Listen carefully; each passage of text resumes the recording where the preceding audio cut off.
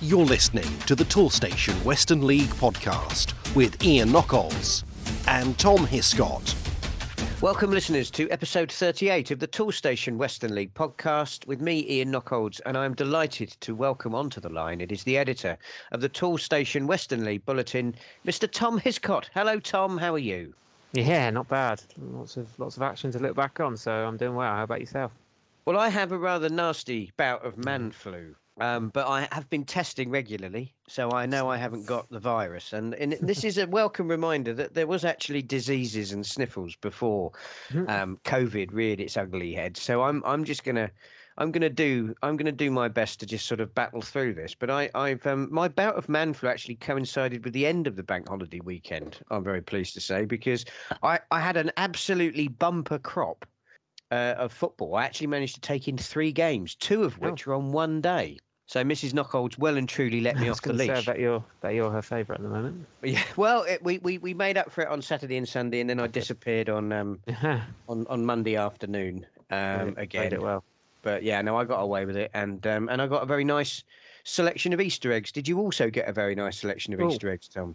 I had some mini eggs. I must admit, I did. Yeah, I delved into some mini eggs. Yeah, it was good. Yeah, had a nice weekend. I went to watch some cricket on Friday, so I managed to was a little bit out of the loop with how the games are going on Friday afternoon. I was unfortunately at Taunton watching Somerset try and bat, so that didn't go particularly well. But yeah, good to back with a bang on Monday, catching up with all the games and whatnot, and yeah, putting together a bumper bulletin. It was two sets of results and roundups and whatnot to catch up on. So it was plenty going on.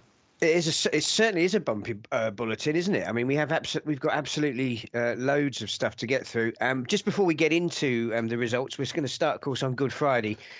Just to let you know who we've got on the podcast this week, we will be hearing from the Bridgewater United manager, Dave Pearce, and we'll also be hearing from John Bowers, the chairman of Sherborne Town, and I'm sure it won't have escaped anybody's attention that Sherborne have now been confirmed as champions of the First Division, and of course that means that they are in line for promotion as a result of that. So we have a chat with John about that, on what's been a memorable season for the Zebras. But we're going to kick off on Friday, the 15th of April, at Bitton, a 7-goal thriller against near rivals Cadbury Heath, and it was the Heath that came away with the spoils, Tom. It was dramatic late winner as well in this one, so it was all going on. But yeah, it was Matt Groves firing Bitton ahead after 15 minutes, but then the visitors turned the game in their favour. It was George Boone and Ali Boyer putting them 2-1 up. Dean Griffiths, he's obviously had a stellar season in front of goal for the home side, and he managed to level things towards the end of the first half. But Boone then got on the score sheet once more, making it 3-2. So the Heath in a good position at that point. But it was Bitton. Obviously, they've had a tough second half of the season. I think that'd be fair to say. But it looked like they're a little ray of light for them when Ben Withy managed to equalise. It was as I say, the Heath had the last laugh, and it was substitute Mo Jeng. I think he's had a little bit of an impact recently. Came off the bench again, and scored the winner pretty late on. So a 4-3 victory for Cadbury Heath away at Bitton. More Mojo than Mo Jeng. Probably was. You could say. Right then, moving on then to Bridgewater United. This was their last league game of the season, and it was against Somerset rivals Shepton Mallet. We would expect a big crowd for this one, Tom, and of course Bridgewater didn't disappoint, and the home fans went home happy. Yeah, they will have, and obviously this was the last outing for them all season. Just the way the fixtures have turned out, that was Bridgewater's final game, and ending with a bit of a bang. 376 there, and it was a 1-0 win for the hosts. So that was good stuff. But it was a late one, another late one. 4th minute of stoppage time, so hopefully nobody left early. Nick Woodrow scoring after Jack Taylor had seen his goal-bound effort blocked. So Woodrow on hand to fire home the rebound, and gave Bridgewater a big win over Shepton Mallet. Well, Bridgewater do still have interest in the Les Phillips Cup, but after such a close encounter, I couldn't help but want to get in touch for one last time in the league season, at least, with the Bridgewater United manager, Dave Pearce. And we started off by talking about just how close that Shepton Mallet game was. Yeah, it was a very competitive game. we had a good game against Shepton in the Les Phillips a couple of weeks before. Always been close games this season, really. But yeah, it was nice to finish off with a win. We've had quite a good run when you look at the results we've had. In the last sort of 14 games, we've had some really good results. So it was nice to finish off at home with 3 points and sort of try and finish in that top 4 as close as we can. You score too many more goals in injury time, and they'll start calling it Piercy time, won't they? Yeah, hopefully next season that will stop and we'll start putting teams away a bit earlier than that, because it does. We've had some exciting times this season. Not blagging, but getting late goals and late victories has been exciting for the neutral. But for myself, it's been a bit. If we can sort of tail that off a little bit, that'd be nice. Yeah, well, I mean, it'd be interesting to put a heart monitor on you, because to be fair, I mean, Shepton are no pushovers, are they? I mean, one of the hallmarks of their season has been a good, solid defence.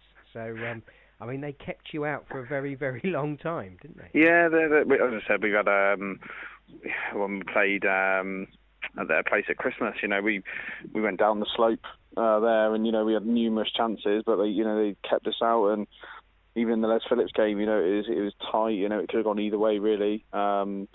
And then obviously the home game again, it was sort of battle of defences really in all the games. But luckily we've pulled out, a win on penalties and a 1-0 win at home. But as I said, they're always a solid team. Craig Loxton's got a good side there, and they've been on a great run. I think they've won 6-7 in a row. So to win that and, as I said, get 3 points on the last day was brilliant for us.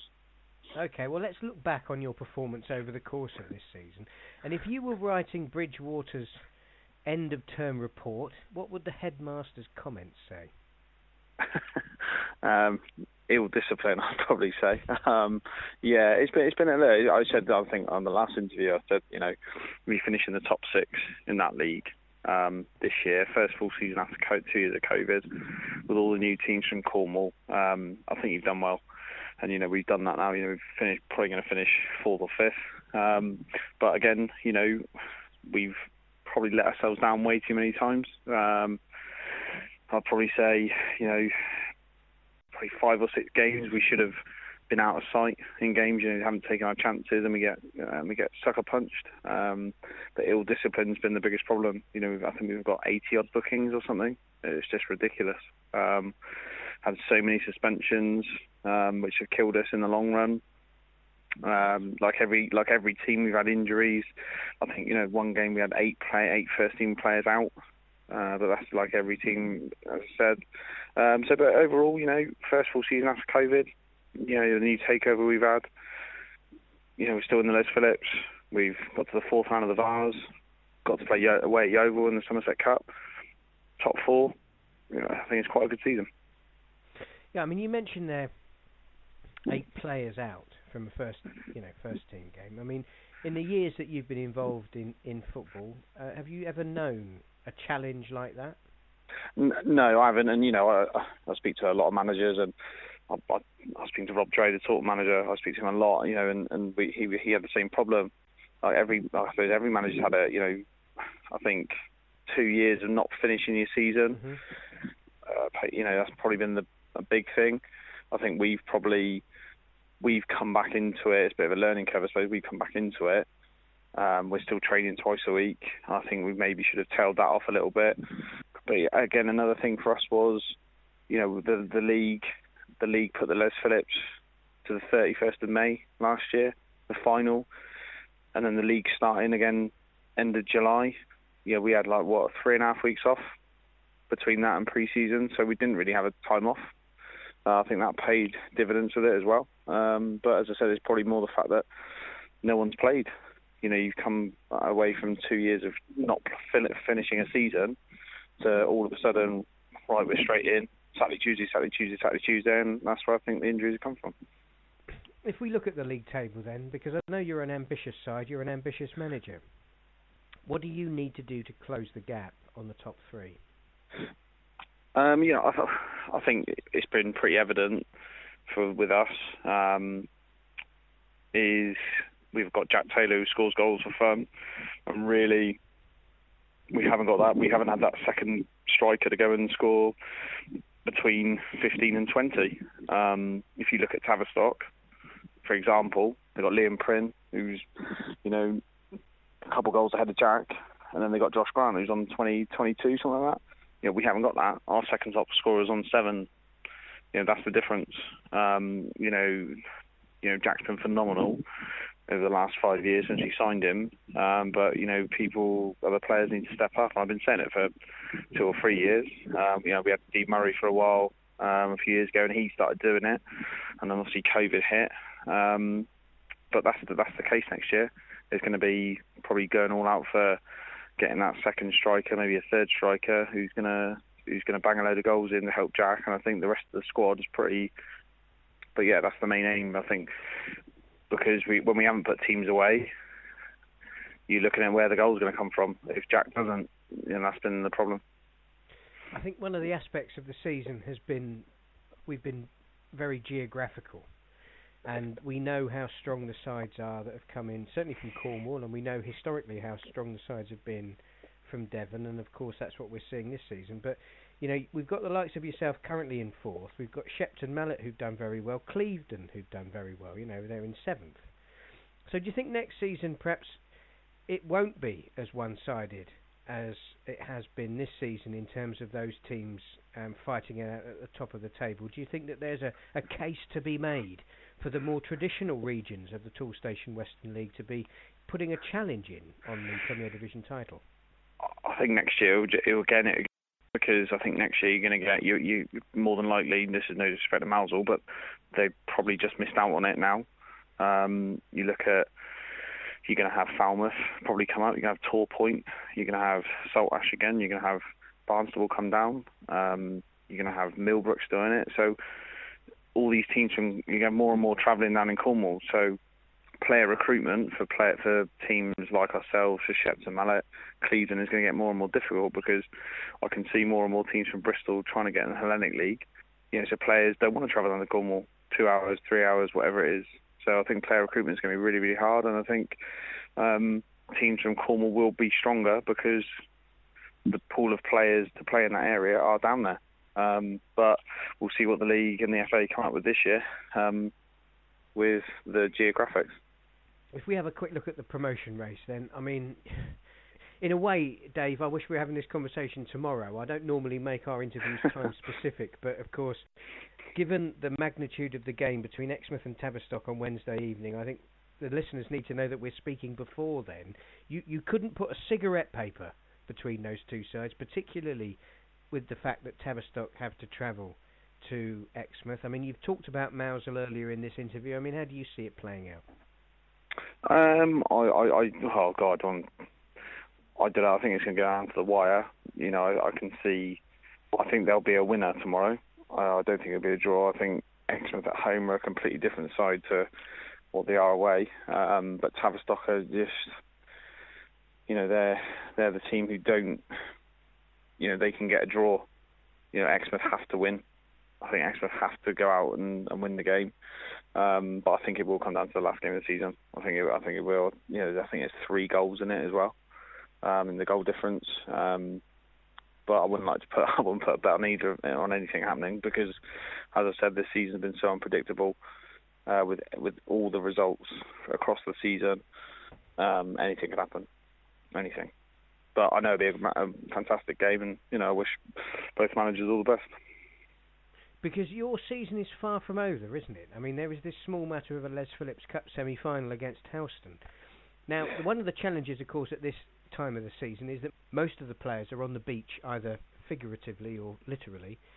So you've got to keep your players focused, not just on the semi-final, but also, of course, the prospect of playing in the Les Phillips Cup final at Wells. How do you do that? Well, I haven't really. I think the players, especially as I said, since we went down Mousehole, we played 14 games. We've only lost twice, and in 11 league games, we've only conceded four goals. We've, as I said, we've got to the semi-final. I felt that the last few games, there has been a real focus with the squad, because I think they realised that we've let ourselves down in the league, because until before we lost to Saltash, we were in the hunt for second. And I think they realised that all those games, 4 or 5 games, maybe more, where the mentality was wrong, we could have been up there. So I think that Les Phillips gives us massive focus, and I think last year, losing in the final again, I think the players who were there last year and played in that final, they want to make up for that. They want to give something back to the supporters. So, we're lucky we've got an extra week off. So I think that we needed it because we've been playing Saturday, Tuesday. But it's trying to win a trophy in the day, so I don't really need to motivate my players. They're motivated themselves. So we know it's going to be tough against Helston, but we've taken 4 points off in the league. They got to come to our place, so we're very confident of getting the win. And it'll be either Keynsham or Cadbury Heath in the... they're playing in the other semi-final, so it'll be one of those in the final. Have you got a preference? Oh, no, it's the final. I think last season we beat Tavistock in the semi-final. We're thinking, we got Bradford, we'll batter Bradford if we're on it, and we went on it, and they beat us. So, I'd love to see, if I'm honest, I'd love to get to the final and play against Johnny Allen, because me and him get on really, really well. We've got a good relationship with Keynsham. But no, whoever we get in the final, we got to focus on ourselves just to try and get the win. But as I said, first we got to beat Helston, and that's going to be a massive game. And my thanks to Dave for his time. Now, the next game won't take us too long to cover, Tom, although it does feature 2 West Country heavyweights in the form of Buckland and Tavistock. 340 were at this game, a massive crowd in the Premier Division, but on this day nothing happened.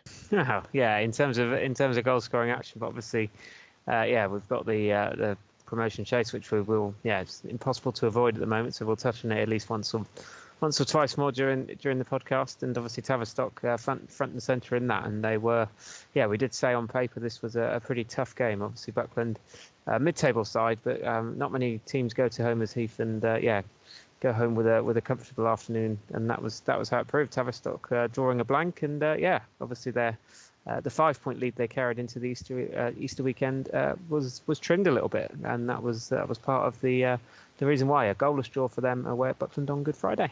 Yeah, very important in the grand scheme of things in the Premier Division, and also important off the field development for Buckland Athletic, because they've appointed Daniel Hart as their head coach, and we wish Daniel well, and I'm sure we'll be catching up with him, if not this season now, then next season on the Toolstation Western League podcast. We wrap up our coverage from Friday in the Premier Division at Mousehole, where the visitors were near neighbours Helston Athletic. We'd expect a big gate at this one, Tom, and that didn't disappoint, did it? 355 saw this one, and it was a good performance by the home side. Yeah, absolutely. And obviously at the time they were still capable of grabbing the title. Maybe things have changed since, and we will touch on that in a sec. But 3-1 win for Mousehole at home to Helston on Friday. 4th minute lead from Callum McConey put Mousehole on top. But then, the hosts were pegged back just prior to half-time by a Helston side who they actually drew 0-0 with pretty recently. I think it was about 3 weeks ago. So these two sides know each other pretty well, I would say. It was Mousehole who pushed on in the second half. A couple of goals in the final 15 minutes from Max Hill and Mark Goldsworth, leading them to what was a crucial victory at the time. So, 3-1 win for Mousehole over Helston. Now we move on to the fixtures in the First Division on Friday the 15th of April, and we kick off at Gillingham Town, where the visitors were Sherborne Town. Now, Sherborne needed to win this game in order to secure promotion. And, win it they did, Tom. They did, absolutely. I think we all probably knew where the destination of the title was going in the first prior to this game. But, to confirm it, that was 3 points were needed by Sherborne. And, that was exactly what they did. A big crowd, and I'm sure plenty of those were away fans who travelled down. Obviously not a huge distance for them. Pretty big local game for them. And, 5-0 win. And obviously they, pretty much doing what they do best, isn't it? Scoring lots of goals. I think that was... Goals 121 and 122 they were on after this game, I think it was. It was pretty good start for them. Anthony Herring settling nerves after just 6 minutes. Further goals from Henry, Lawrence Napier, and then Declan Cornish made it 3-0. And from there it was pretty much game, set and match. Cornish had another, and then Ashley Guppy completed the scoring in the closing minutes. And Sherborne confirmed as champions. Fantastic stuff. We've, of course, had John Bowers on the podcast already this season. We've also had Colin Goodland from Sherborne on talking about the history of the club that he's written. Well, he's going to have to add another chapter now because this season has been quite historic, along with that emphatic win away at Gillingham. So I started my conversation with John by congratulating him on what the club has achieved this season. Ian, I couldn't put it into words how I feel. Jubilant, proud, excited, emotional, tearful. All the things come into play, and it's been a long season. Although it doesn't seem many days ago that you and I were at Devizes. I think it was our first away game of the season, and we had a quick chat. And that it has flashed by in some respects, and been a long season in other respects. Well, it's certainly been a long season for me. I'm not surprised it's flashed by for you, John. But I mean, I thought you'd win the game on Saturday. I know one of the hallmarks of this campaign that you've been on is you've never taken anything for granted, and you've always taken each game at a time. But I did think, probably along with 99% of the other people who follow Western League football, you'd get the job done on Saturday.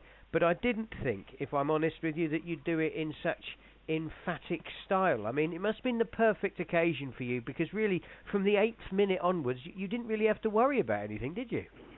No, you're exactly right. Calm my nerves, and I could see that the team were a little bit nervous as well. And we scored 8 minutes. I think we scored fairly rapidly. I think our second goal came, and you could see the players were relaxed from then on and went about our business, which is playing football, scoring a lot of goals, which we have done this season. And I think it was relief as well. Not that I ever doubted it. I don't believe in shouting my mouth off, because it sometimes can get you in trouble.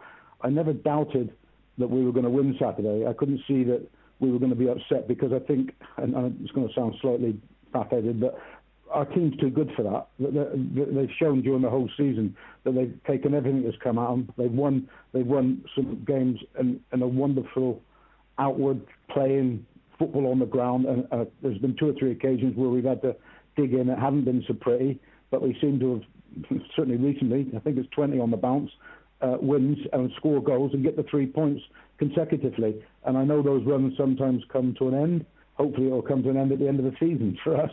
One more game left, we can relax and play our game. But it certainly has, I've never doubted in the lads we've got. They never cease to amaze me how calm they appear to be. But there was a touch of nerves about the game on actually Friday, Good Friday, at Gillingham, which, as you said, early goal settles the nerves. Because, to be fair, the 2 games you'd had before then, the win at Odd Down and the win against Oldland Abertonians, both of those games had only been by the odd goal. And I guess one of the hallmarks of this season is that, when other clubs have an off day and, maybe they draw a game, or perhaps they find a way to lose a game, you've been finding a way to win matches. And as you mentioned, you've been winning matches for a very, very long time this season. Totally. And what I've found is it's interesting how teams play us, how they want to play us. Some want to take us on and have a go and see if they can beat us at literally playing football. There's the others that become slightly more physical and try and stop us playing football, within the rules, of course, but stop us by going defensive or being a little bit more physical. And what was pointed out to me actually at yesterday's game, that we're not an over-physical side, but if a side want to become physical towards us, we've now got that inner depth that we can give as good as we get. And it can be a physical league. Next season will be a physical league again, which is part of it. I'm not complaining about that. That's all part of the game. But I feel that we're well equipped to play the physical sides, whereas a few years back I don't think we were. And I've often said it shouldn't be put against us, but I think sometimes we're too nice a team. And sometimes you've got to put the Mr. Nice away, and you've got to be a little bit nastier. And again, not of course within the rules, but intimidating, physical, streetwise, all those things have to come into place. And I think we're much better equipped at that level, as well as playing football, of course. One of our management team only said to me last week, "This is a wonderful set of talented lads we've got here, and our next job is to keep them together and move on to the next part of our story." Because that game against Welton Rovers on Bank Holiday Monday, I mean, if ever you could have been forgiven for having a blip, perhaps a few sore heads, perhaps a few of your lads ate one too many Easter eggs. You know, you would have thought it could have been against Welton Rovers, because of course you've quite literally got over the finishing line, but Welton are still, you know, embroiled in a titanic race in the playoffs. You know, that race to try and secure home supremacy in the playoff semi-final. But you still managed to find a way to beat them, and I guess as much as this promotion is a great accolade for your club and for your players, but of course that result, perhaps if more than any other, shows that actually your management team must be doing something right, because they managed to get the boys up for that game after the hard work had been done. I can tell you that the nucleus of this team has been together for a few years. Any additional players that we brought in have been great additions to the squad. For the first time in the 6 years I've been chairman, we've got depth of squad. You know, when you've got someone coming off the bench, I'm sure we've all been there. When your team brings someone off the bench, you think, oh no, not him. We haven't got that. Players coming through from the reserves, always done a job. One player's not come through.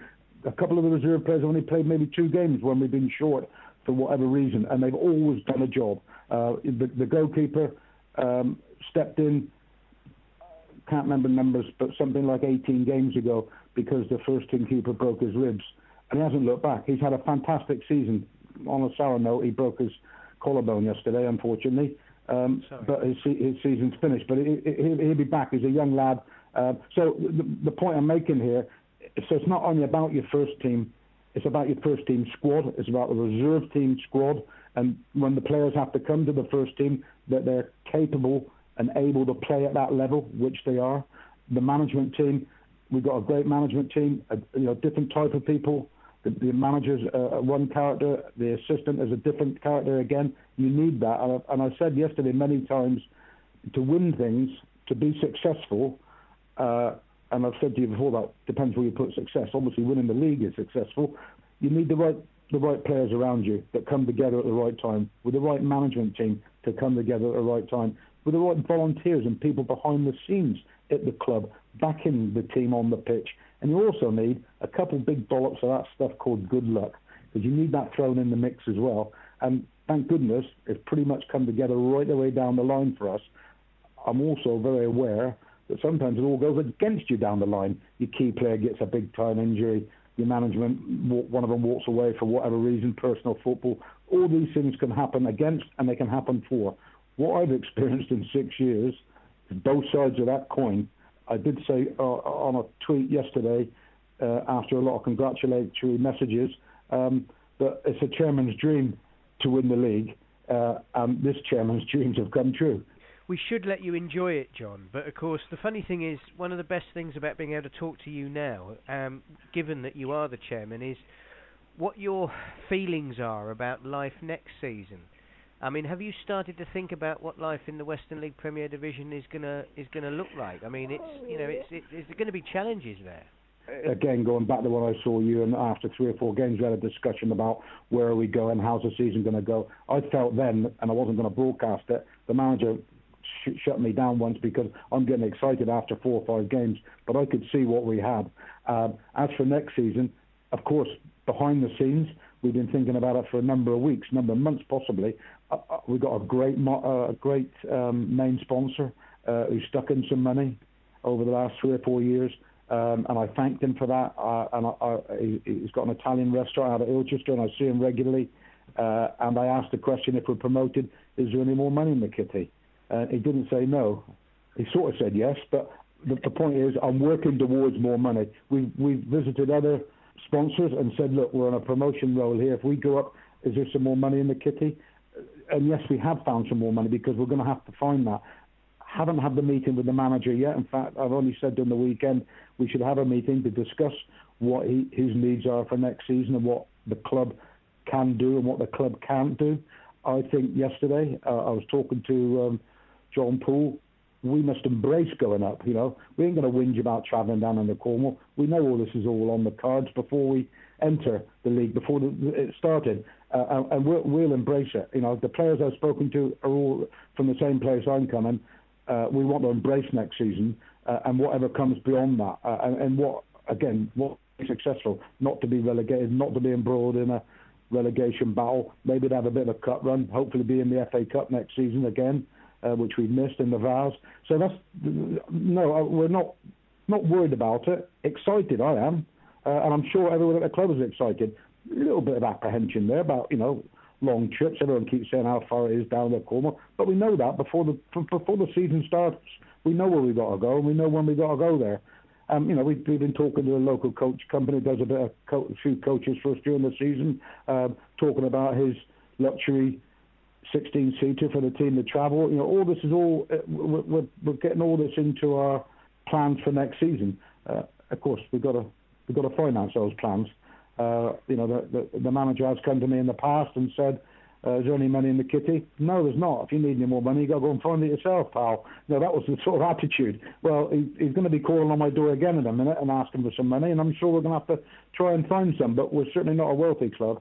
I mean, the blueprint's there, though, isn't it? Because in recent seasons, we saw Westbury do incredibly well when they got promoted out of the First Division.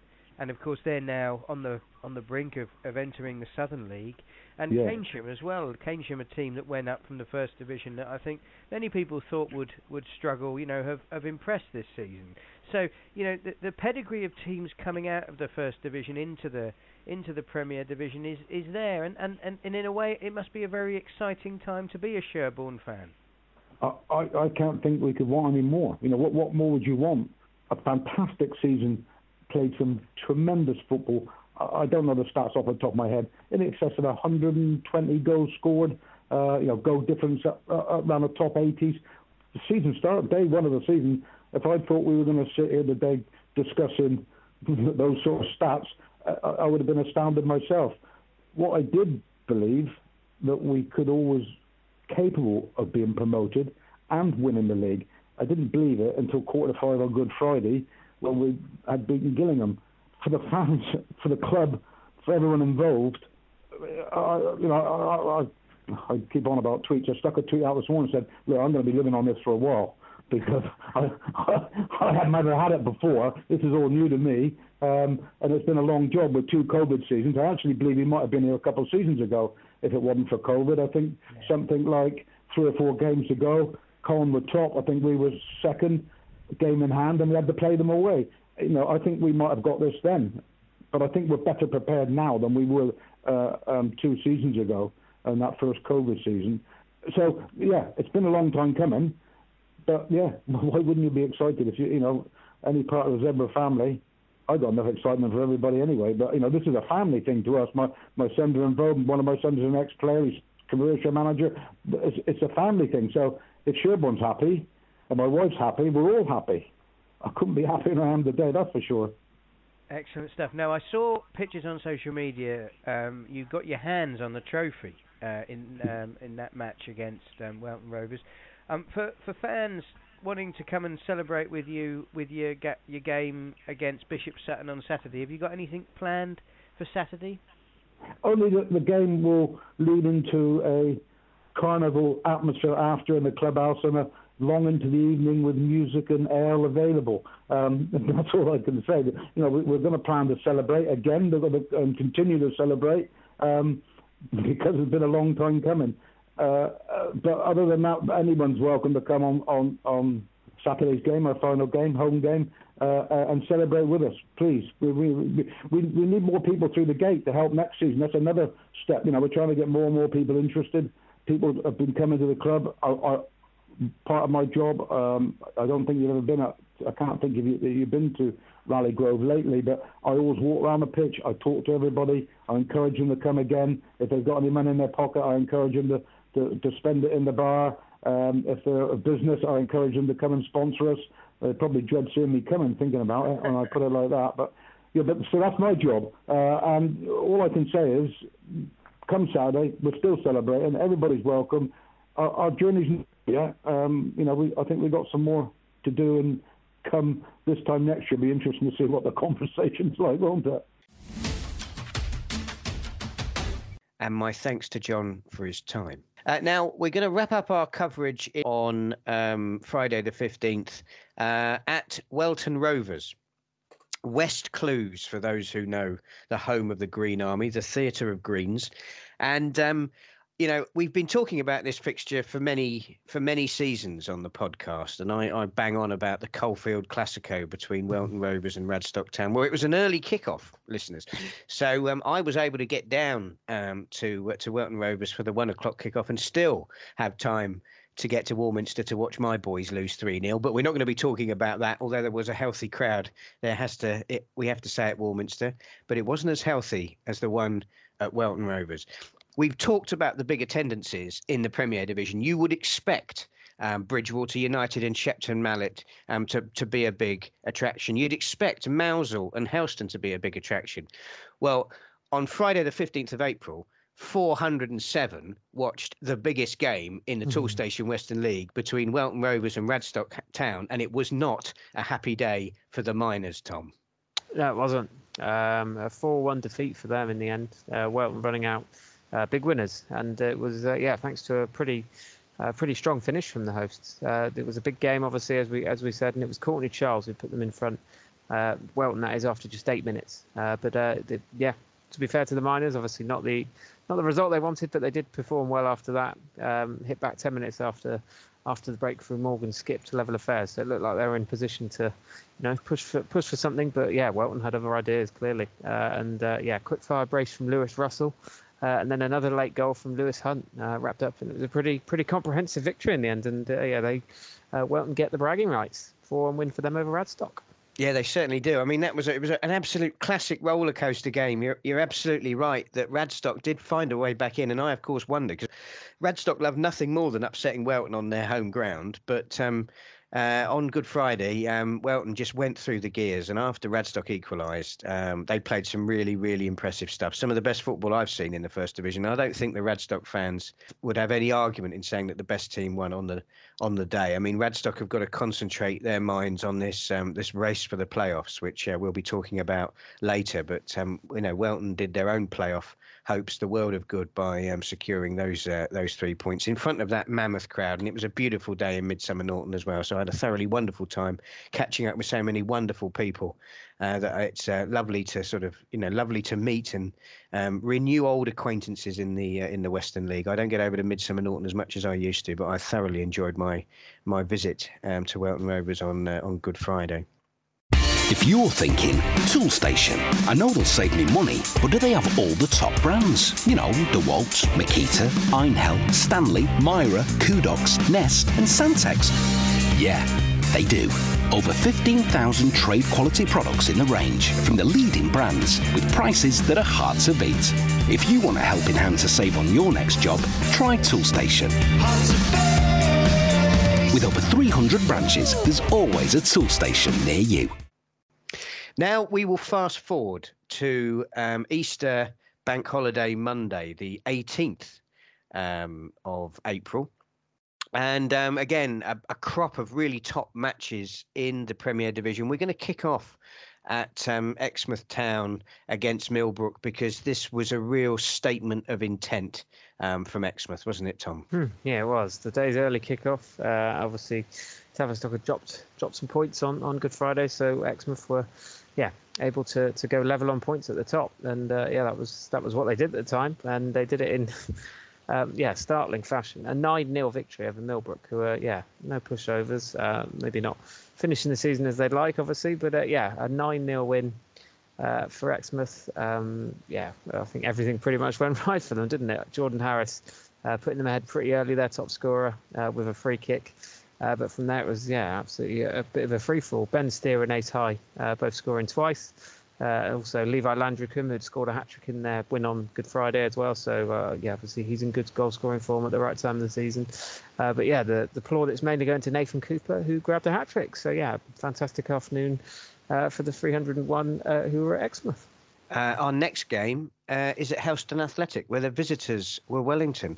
Now, I must confess, going into the weekend's fixtures, I did have this one nailed on for a home win. And I think in doing that, I am doing Wellington a great disservice, because, we've used the phrase with a few clubs this season, going under the radar. I mean, Wellington have been in the bottom half of the table this season, but actually in recent weeks they've been going about their business remarkably efficiently, remarkably well, and that's exactly how this one turned out, Tom. Yeah, absolutely. And back-to-back away wins over the Easter period. A 4-0 win away at Ilfracombe on Friday, followed that up with a 3-0 win at Helston. So yeah, well, one of the better teams one of the standout teams of the Easter period, easily.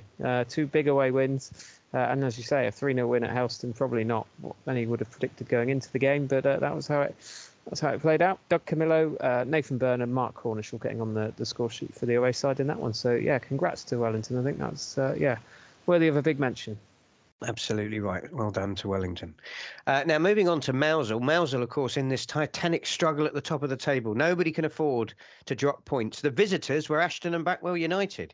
And I think, Tom, that Mousehole will be pleased to see the back of Ashton and Backwell this season. They probably will, yeah. And they were pretty fortunate to even bag a point. So, yeah, as we touched on a little while ago, Mousehole very much in the title race coming into this one. And Ashton, concerns towards the bottom for them, potential.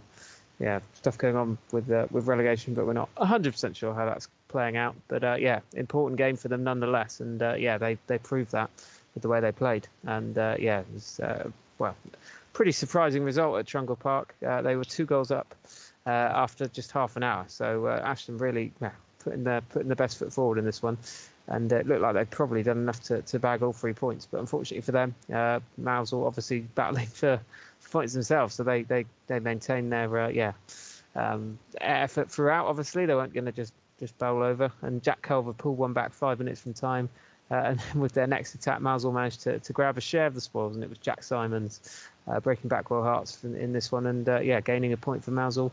But unfortunately, as results played out elsewhere, it probably means they're unable to claim the title this season. So the race for second place is on. The next match, Saltash United against Street. Now, we've just been talking about how well Ashton and Backwell have been doing. We've just been talking about, of course, how strongly Wellington have finished the season. But Street have also got their eyes set on securing as many points as possible. And I think they must have stunned a few at Saltash on Bank Holiday Monday, Tom. I think they must have, and amazingly, as well as Ashton played, they actually dropped down into 18th spot following Street's victory. So a fantastic result for the Cobblers away at Saltash. A 3-2 win for them. Saltash are up in 5th, so this was on paper an incredibly difficult game for the away side. But having gone ahead after just 4 minutes through Dan Peach, it was then a second goal at the beginning of the second half from Alessandra Costanza, making it 2-0. One of your faves. But it was never going to be easy for them. And the Ashes did set up a thrilling finale when Tom Harris he trimmed the deficit 20 minutes from time, and then it looked like Street's hopes had gone the same way as Ashton's, really. A leveller from Saltash coming from Reece Thompson. Just as the game headed into stoppage time, made it 2-2 and looked like it would have almost a mirror of that Mousehole-Ashton game. But for Street, incredibly, they managed to force one more attack and managed to gain the winner. It was Harry Foster. He's been there for a couple of seasons. He's a pretty reliable goal scorer at this level, and he found the back of the net and secured maximum points. So a very dramatic win for Street away at Saltash. And finally, in the Premier Division on Monday, the 18th of April, Tavistock. Now, Tavistock proving that anything Exmouth can do to Millbrook, they can do to Bridport. Yeah, it's probably not too much of a surprise coming against Bridport. Obviously, they've had an incredibly tough season, as we touched on a couple of times. And Tavistock mirroring Exmouth's earlier travails, a 9-0 win for them as well. So, as you say, anything Exmouth can do, Tavistock could answer with. And 4 different goal scorers getting their name on the score sheet in the first half. That was Ed Harris and Tegan Rosenquist, Josh Grant and Geston Harris. And then after the break, it was Warren Dorr, a terrific second half treble from him. And also Grant adding a couple more, so he also bagged a hat-trick. So a couple of standout performers there for Tavistock in their big win over Bridport. Now we'll move on to the fixtures in the First Division, and we're going to start with the game that I was at on Bank Holiday Monday. That was Devizes Town against AEK Bocco, and I think we can safely say that everybody was going loco, including AEK Bocco. I've managed to ruin that, but I'm going to keep it in. Keep it in there. We like it. It's the it's the Cowpole talking, listeners. Yeah, I mean, in terms of if you wanted drama, we just touched on the Saltash Street game. I think in the first division, this probably took the biscuit on Easter Monday. A 4-4 draw for you to enjoy yourself there at Nursteed Park, Nursteed Road, sorry, and that was Devizes. A point for them, probably not doing them much of a favour, but yeah, drama nonetheless. Bevan Cross helping the home side into a 2-goal lead after Matt Russell had scored earlier in the piece, but then Bocco managed to start their fight back and got a goal back. But then I think there was a bit of a major flashpoint where cards were branded by the referee at will, and I think it was 3 that were handed out at the same time. 3 red cards, a couple for the hosts, 1 for Bocco. Obviously putting the visitors a man up, and they seem to make that count. But yeah, to be fair to Devizes, they did manage to twice go back in front. A couple of goals from Declan McStravick and Logan Cassidy, twice putting the 9 men ahead, as I said. But Bocco managed to respond on each occasion. And just as the drama was seemingly over, and the 8th and final goal coming from a penalty during stoppage time, and obviously that was converted by Bocco to grab a share of the spoils. So if you can add anything, I don't know how much of it you managed to take in. Yet again, I've managed to cover myself in glory. I think regular listeners to the podcast will remember the famous occasion I went to the Devizes Oldland game and decided I was going to get myself some chips and missed the opening goal and was labouring under the apprehension that I don't know, it was either 0-0 or no, it was 0-0, and then I was told it was 1-0, and then actually we were 3-0 down at half time. Anyway, on this occasion, I'd taken my daughter to the game, and I decided that just before half time would be a really good time to get her a drink, because I was in heady territory. I'm not used to being 2-0 up as a Devizes Town fan, and of course I regularly go there with very low expectations because that means I'm never disappointed. But I re-emerge from the clubhouse, and basically it's just sort of pandemonium going on. I haven't got a clue what's happening.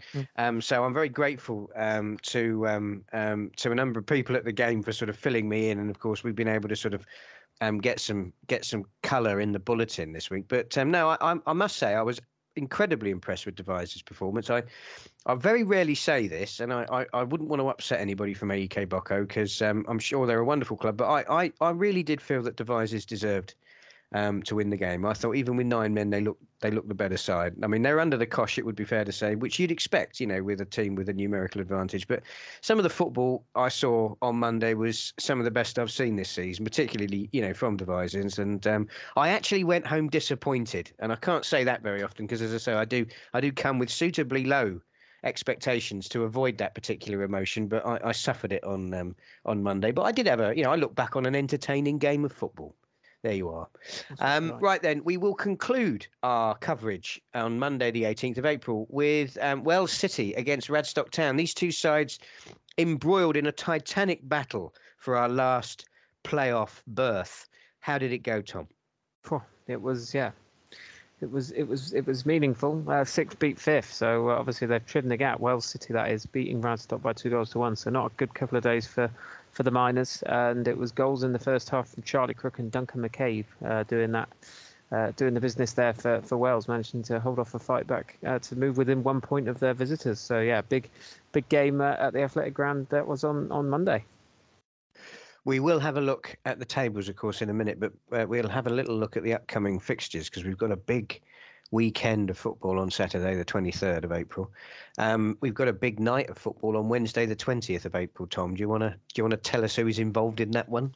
So I think most people would be aware. Unfortunately, we we're unable to really cover it with all it deserves on the bulletin because we are obviously between big weekends. But Wednesday night, Exmouth taking on Tavistock, 3 points between them as things stand. Both got 2 games remaining, so this is their penultimate match, and it couldn't be much bigger, could it really? Tavistock with the 3-point lead, so if they avoid defeat, they're very much in the driver's seat going into the final day. But Exmouth all to play for, and it should be a momentous match, I would have thought. I did consider us doing this on Thursday morning, but we don't normally get the podcast out as late as Thursday, so I thought I'd try and. I mean, it's been delayed anyway by the bank holiday weekend, so thank you for bearing with us, listeners. We perhaps should have hung on for one more day, but hopefully you'll get enough colour from this particular episode to whichever way that tie goes, win, lose or draw. We'll certainly be knowing an awful lot more.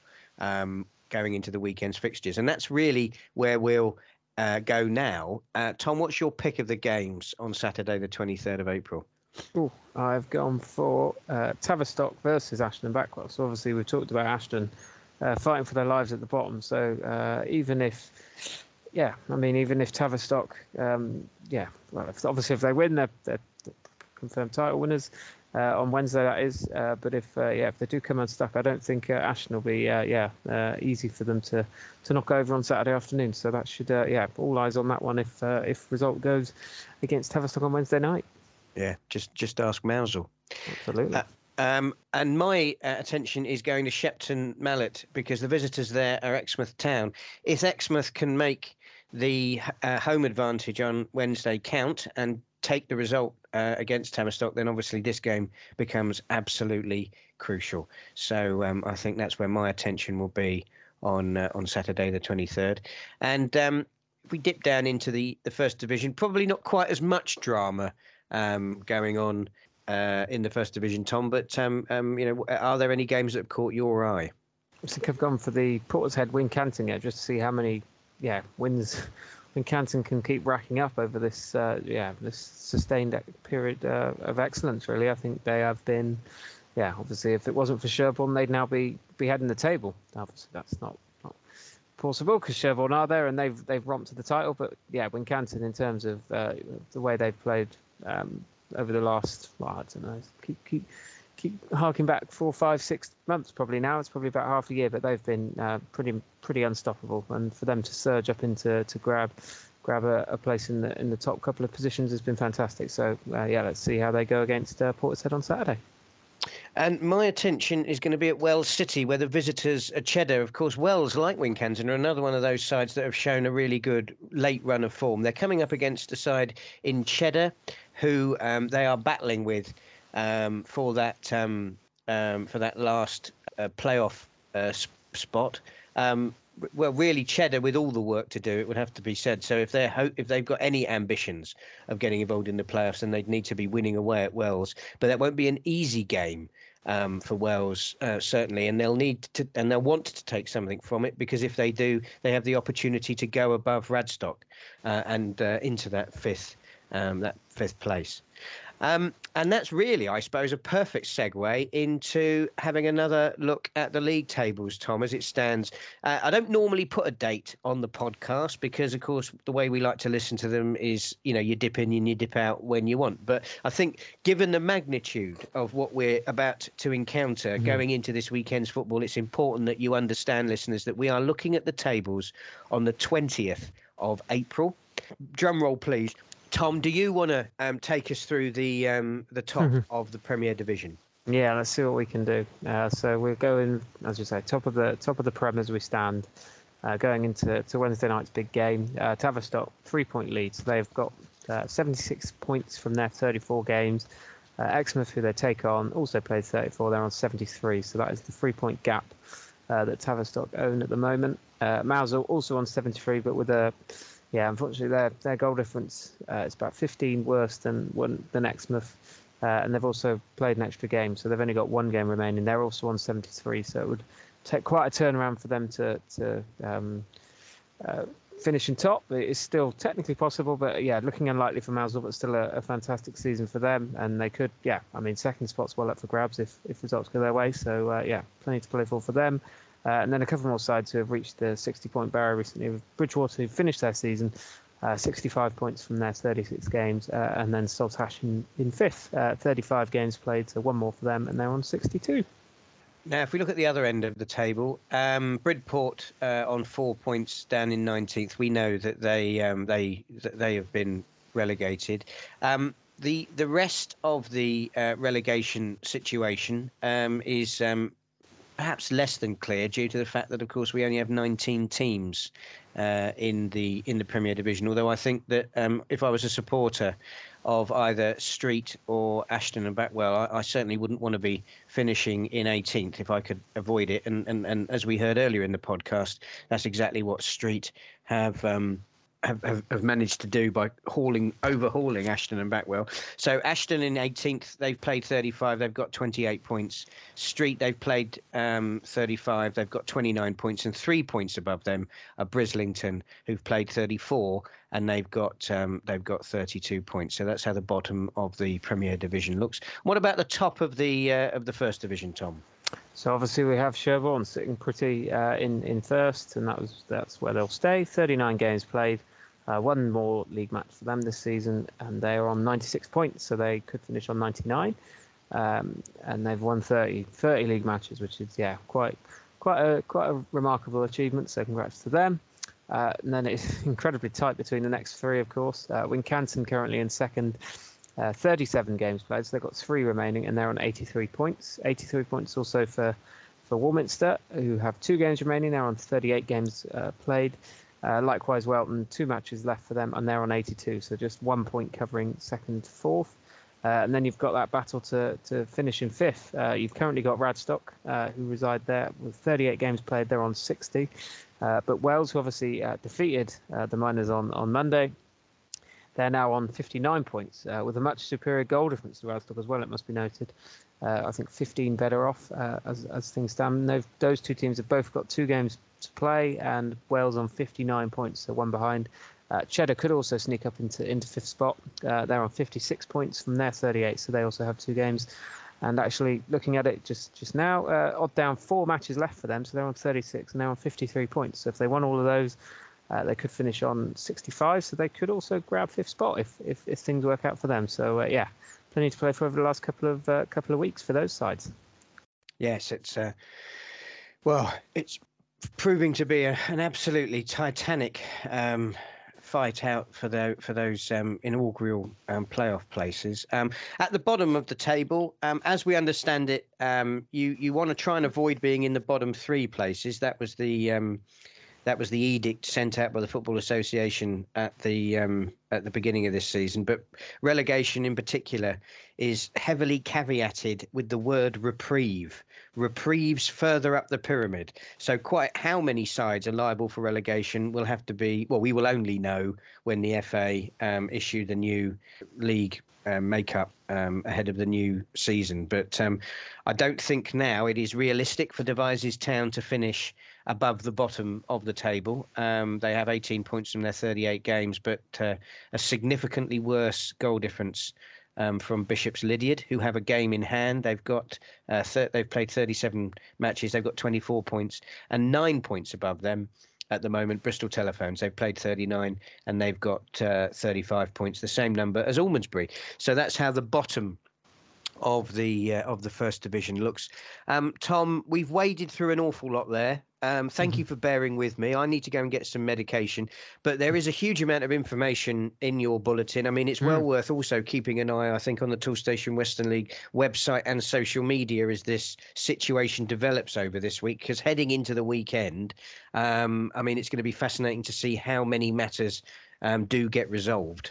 Yeah, absolutely. I mean, obviously, we've mentioned Exmouth Tavistock on Wednesday night. There's also games involving Wincanton and Odd Down, who've got things to play for in the first, I think, in the midweek, and then looking ahead to next week, we've got sort of Monday games, Tuesday games. So there's plenty going on over the frantic final couple of weeks. So looking forward to it. And where can the listeners find your excellent bulletin?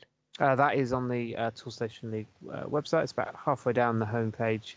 If you scroll down, and then you can click on that, and it will take you to the most recent publication. Excellent stuff. Well, I think it's time that I headed back to my sickbed, listeners, because I need to save my strength. I need to recuperate for next week's Toolstation Western League podcast.